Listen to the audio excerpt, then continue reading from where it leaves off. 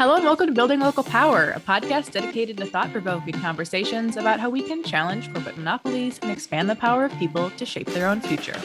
I'm Jess Delfiaco, the host of Building Local Power and Communications Manager here at the Institute for Local Self-Reliance. For more than 45 years, ILSR has worked to build thriving, equitable communities where power, wealth, and accountability remain in local hands.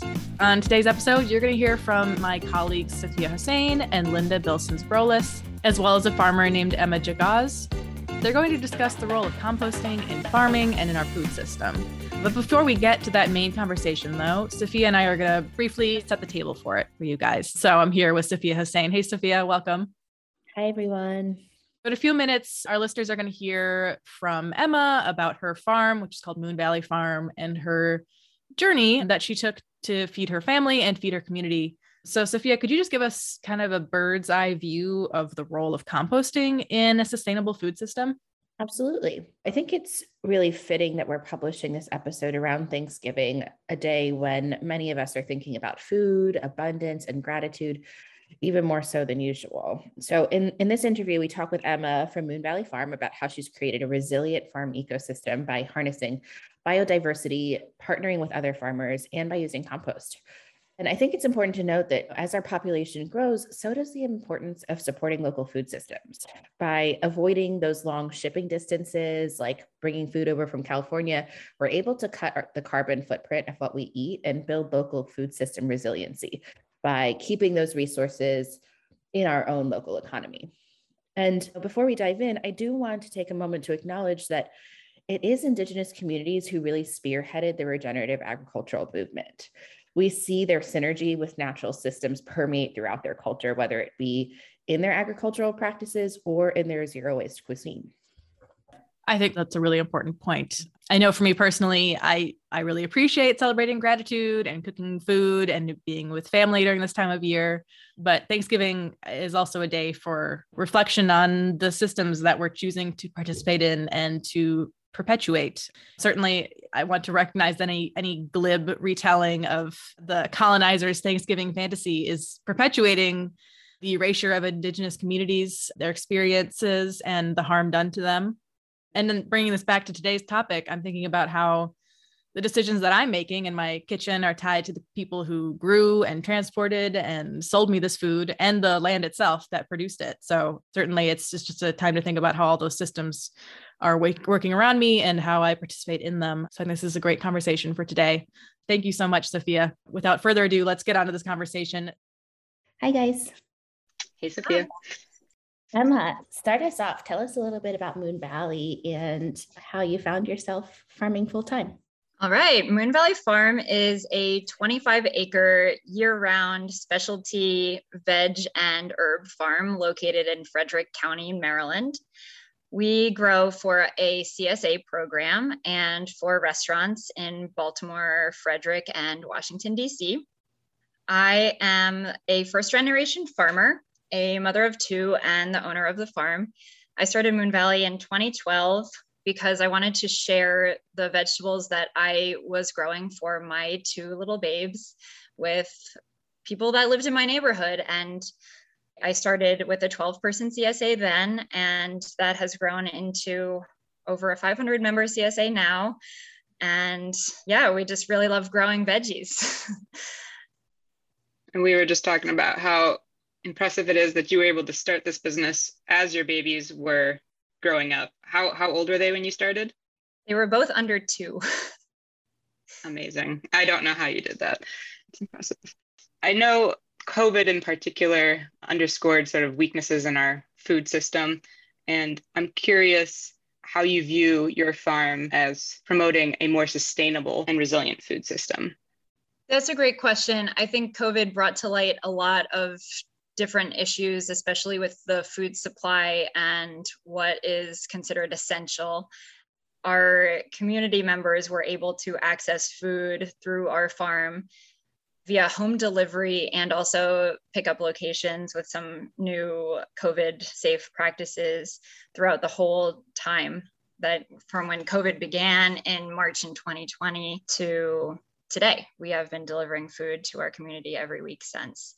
So I do believe that COVID showed some new people that supporting local farms could be a really great idea since the food chain disruptions and the safety of accessing grocery stores and the ways that we traditionally accessed food were not safe for everybody in every circumstance.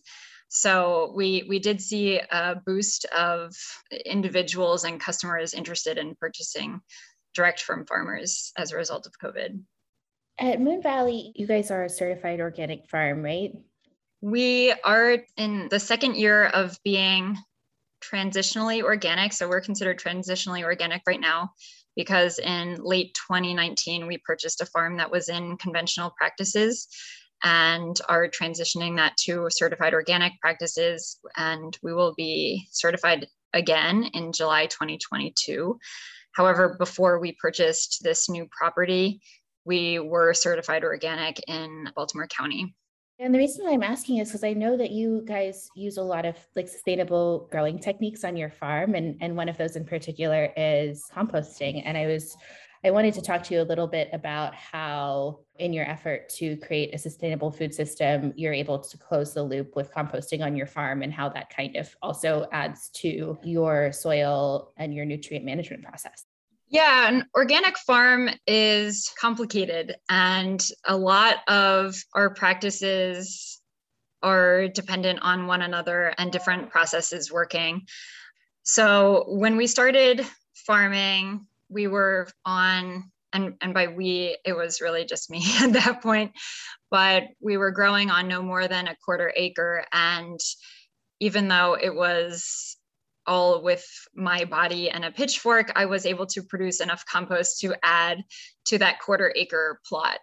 As the farm has grown throughout the years, the compost needs have changed. And so the farm has never been in really the same place to easily answer your question.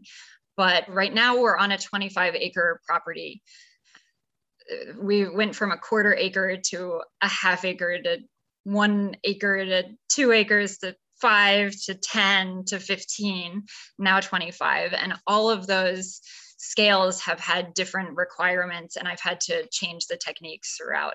When I was farming 10 acres and had a few staff members, but I was leasing different properties and farming on sites that were 15, 20, 25 minutes apart from one another, the logistical impact of making my own compost was too much to manage. So I couldn't produce enough compost and haul it, transport it, and spread it on all of the different sites with enough efficiency to have that make sense.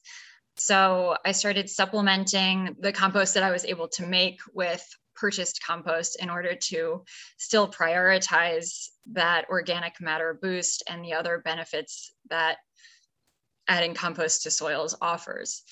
In addition to adding compost, we add organic matter in our soils by the use of cover crops. And some of the other organic practices that we employ on our farm are crop rotation, crop timing, cover cropping, adding insect strips, practices like that as well, that sort of create the full picture of an organic farm. That's awesome. I mean, part of the reason why I was so excited to talk to you is because of ILSR's involvement in the Million Acre Challenge, which is a collaborative effort to promote regenerative agricultural soil health practices on 1 million acres in Maryland by 2030.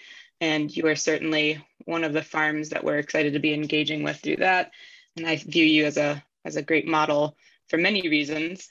I think all farmers are superheroes, but any farmer that can do it while raising 2 small children is extra impressive. And so it was really great to hear you list the other soil health practices that you're sort of integrating compost application with. And I'm wondering, this may be a hard question, but like, can you tie any sort of observable benefits of compost application specifically to what you've seen in your fields? I know that's really hard to do when you bundle so many practices together. Yeah, when I was farming in Baltimore County, we had really clay heavy soils. And I saw that the soils that we were adding more compost to had better drainage than those that didn't have those compost additions. So they were able to dry out a lot faster. In the case of heavy rain events, we were able to get in those fields sooner. Now here on my farm, loam is the primary part of our soil. So we have much better drainage than a clay heavy soil. And when we add compost, we get better water retention now. I also see that certain crops really thrive with heavy compost additions, including cucumbers and broccoli. They just really like organic heavy soil, and they really like the rich nutrients offered with organic matter like compost. Before I started the farm, when I was a gardener, I created this compost pile like any regular backyard gardener, just in a circular bin off to the side. And I was so wowed by the compost creation, how my food scraps and garden waste and shredded leaves had turned into this rich, dark, sweet smelling soil. And I was so impacted and excited and just so tickled with the magic that compost is, that I knew I had to make it a part of my operation. And, I would have never foreseen where the operation has gone at that point, but I am fundamentally passionate about compost. And I think that more people should experience the magic that is compost creation. We definitely agree with you. Super cool. Just listening to you talk about all the iterations that you've seen your farm through, and just getting things done, and how resilient of a business you've created, as it's really impressive. And I'm wondering if you have any advice for other farms out there. Like, what are some keys in your mind to creating a resilient farming business? I've thought about this a lot because farming is a very risky business to get into. And even though I have perhaps a higher risk tolerance than some, I still need to mitigate that risk in order to confidently hire a dozen people and offer the promise of future CSA shares to hundreds of members. So I have created a farm that is resilient on 5 main levels. One is with crop diversity. We're growing dozens and dozens of different kinds of crops so that if we are to sustain a crop failure, we are still okay. You never know when you're going to have a crop failure. It happens most years that one thing just doesn't go as planned, whether it's the failure of the farmer or the potting soil or a rain event or an early or late frost or a lack of a rain event. You just never know what's going to happen. So crop diversity is really important. Another really important factor for resilience for us is having high tunnels. That helps to mitigate some of those risks directly, where we can control the amount of rain or water that the crops get, and it offers a few degrees of protection for frost. Another is that we grow a lot of perennial herbs. Perennial herbs are a fantastic crop to have on your farm, and I always have something to offer my customers in the form of perennial herbs. And I would extend that to perennial crops in general as well. So fruit crops or anything like that. But since I've just moved in to this new farm, we don't have a 7-year asparagus patch or fruit tree, but we will. And storage crops is another way to have resilience. Once we have a crop like kohlrabi, cabbage, carrots, beets, winter squash, sweet potatoes, onions, garlic, it can really help buffer a CSA share or the amount of risk that we're taking with any climate change events that are going on or any crop losses that might happen in the future. So we have focused on a lot of storage crops, not only to extend our season into 50 weeks out of the year. We are doing a year-round CSA now, and we've been selling to chefs year-round for 6 years. So storage crops are a big part of that, but they do offer resilience at all times of year. We just started really playing with spring storage crops as well, to offer carrots, beets, kohlrabi, cabbage throughout the summer as well. And the fifth piece of my resilient farm business plan is to have farm partners. So other farmers that we work with that grow some of the same crops or sometimes totally different crops than we're able to grow, so that if we were to sustain a crop failure that would be devastating to the farm, we can lean on our community members to still offer that to our customers. You'll hear more from Sophia, Linda, and Emma after a very short break. Thanks for listening to our show. If you're enjoying this conversation, I hope you'll consider heading over to ilsr.org/donate. I know we're getting towards the end of the year and you're going to be hearing a lot of these asks from every nonprofit you're a fan of, but your support really is a game changer for us, and I hope you'll consider helping support our work. We really couldn't do what we do without your help. So visit ilsr.org/donate to make a contribution today. Any amount is sincerely appreciated. Thanks. And now back to the show.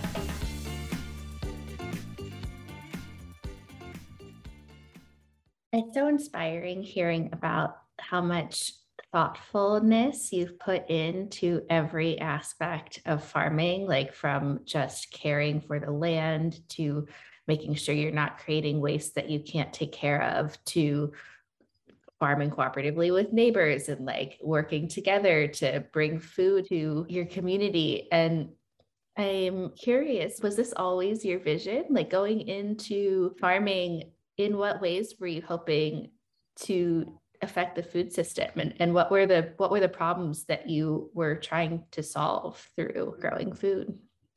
I saw one of the main problems that people face, especially mothers like myself. I was really facing the problem where I wanted to know where my food came from. I wanted to know exactly what I was putting in my body and in my children's bodies.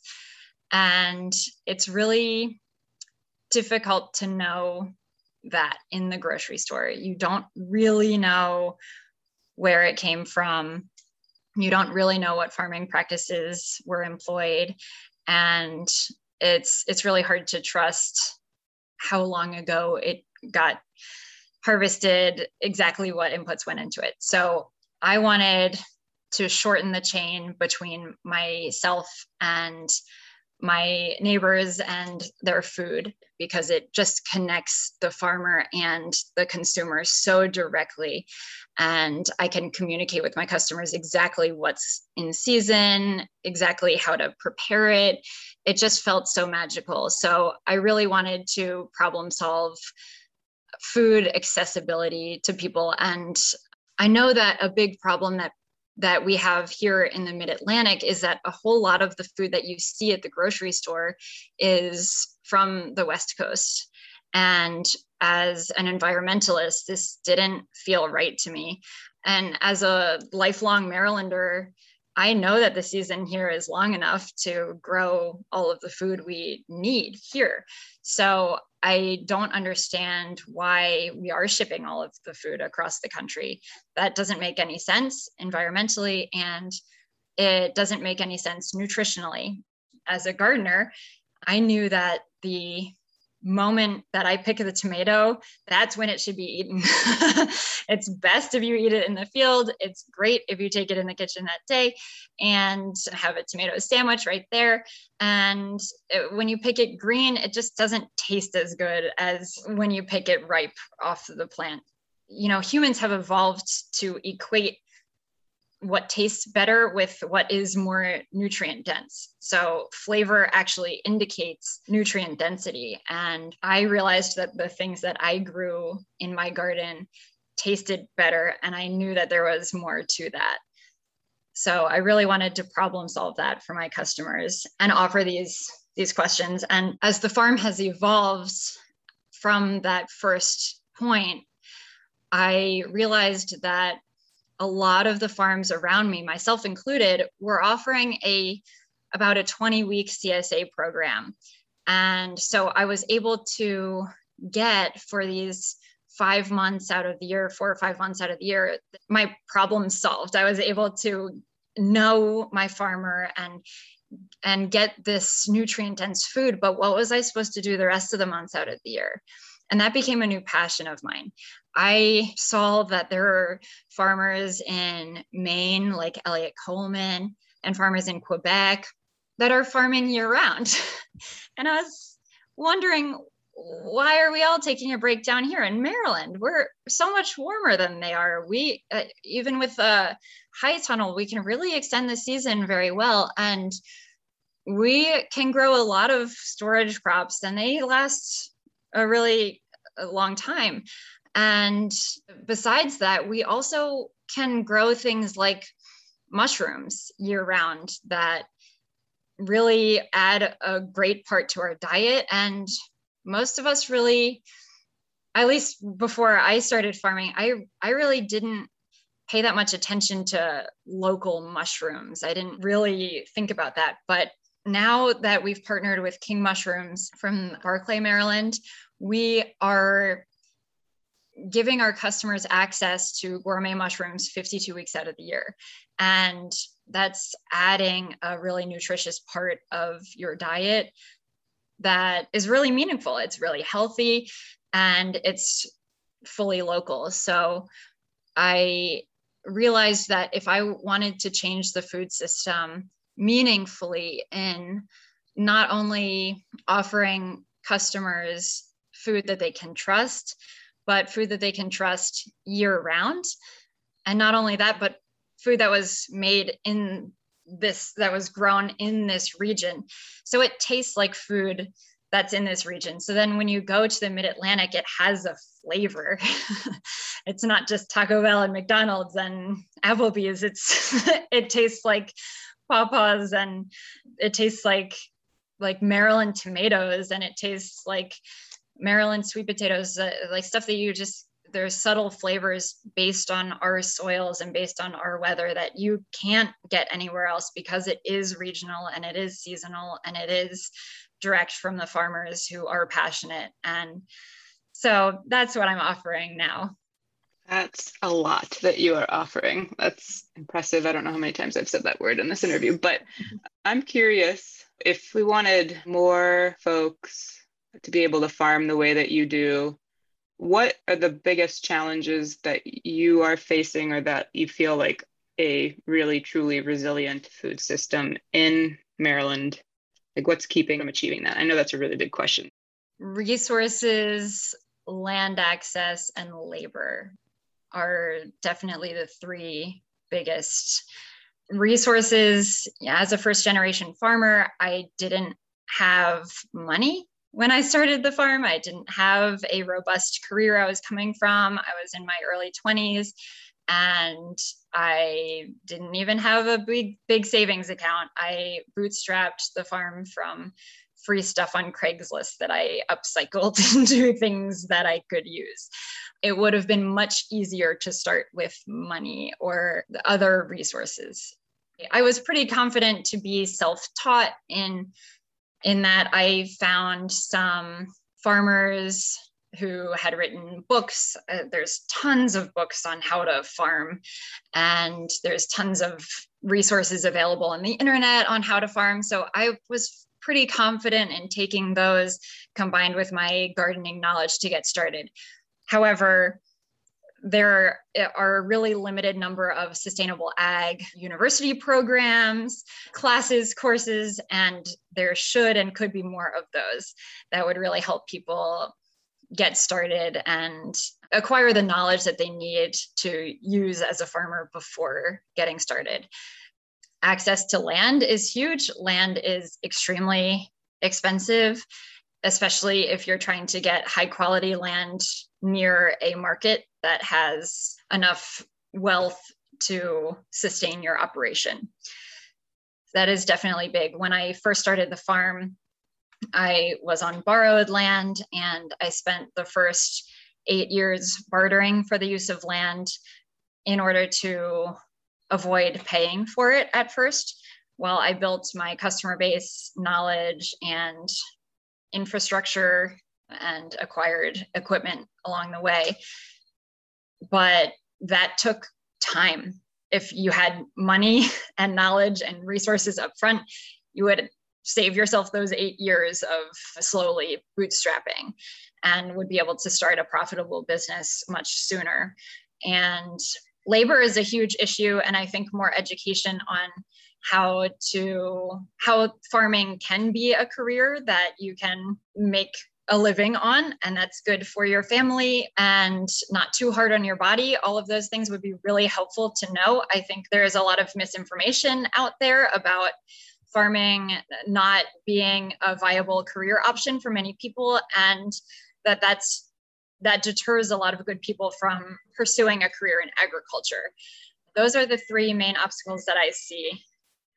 I'm going to repeat myself again too, but it's just so inspiring hearing like how much you've grown in such a short period of time and how much you've been able to achieve. Like, and yeah, like if we haven't said it yet, but like, congratulations on buying your farm earlier, right at the beginning of COVID. I know that was crazy and also really fortunate timing in a lot of ways for you to kind of consolidate on one piece of land after farming on neighbors' land and across town and trying to, piece it all together for a really long time. So yeah, big kudos, always driving inspiration from your work. And yeah, what's next? What do you see next for Moon Valley, and what do you see next for yourself as a grower and a cultivator?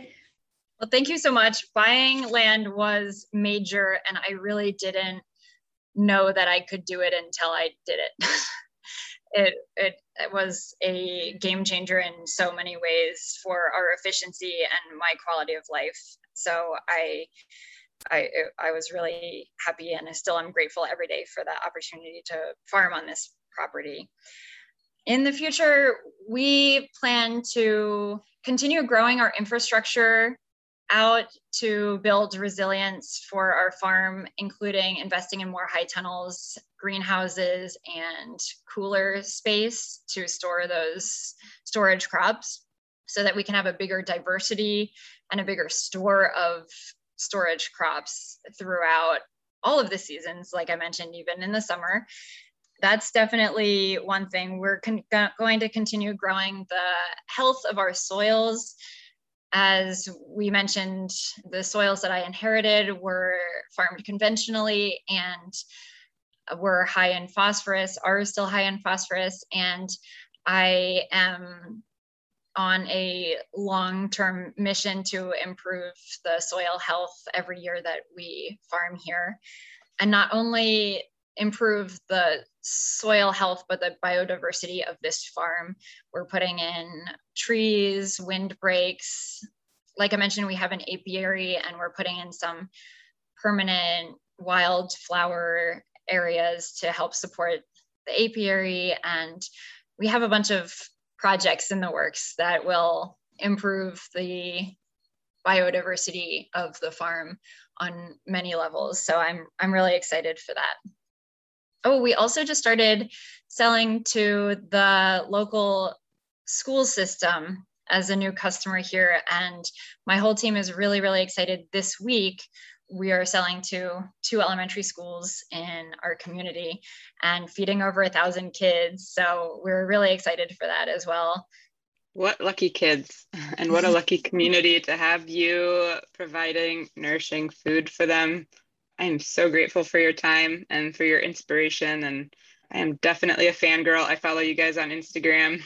So it was a great pleasure to get a chance to talk with you and catch up with you. Pleasure was mine. Thanks, everyone.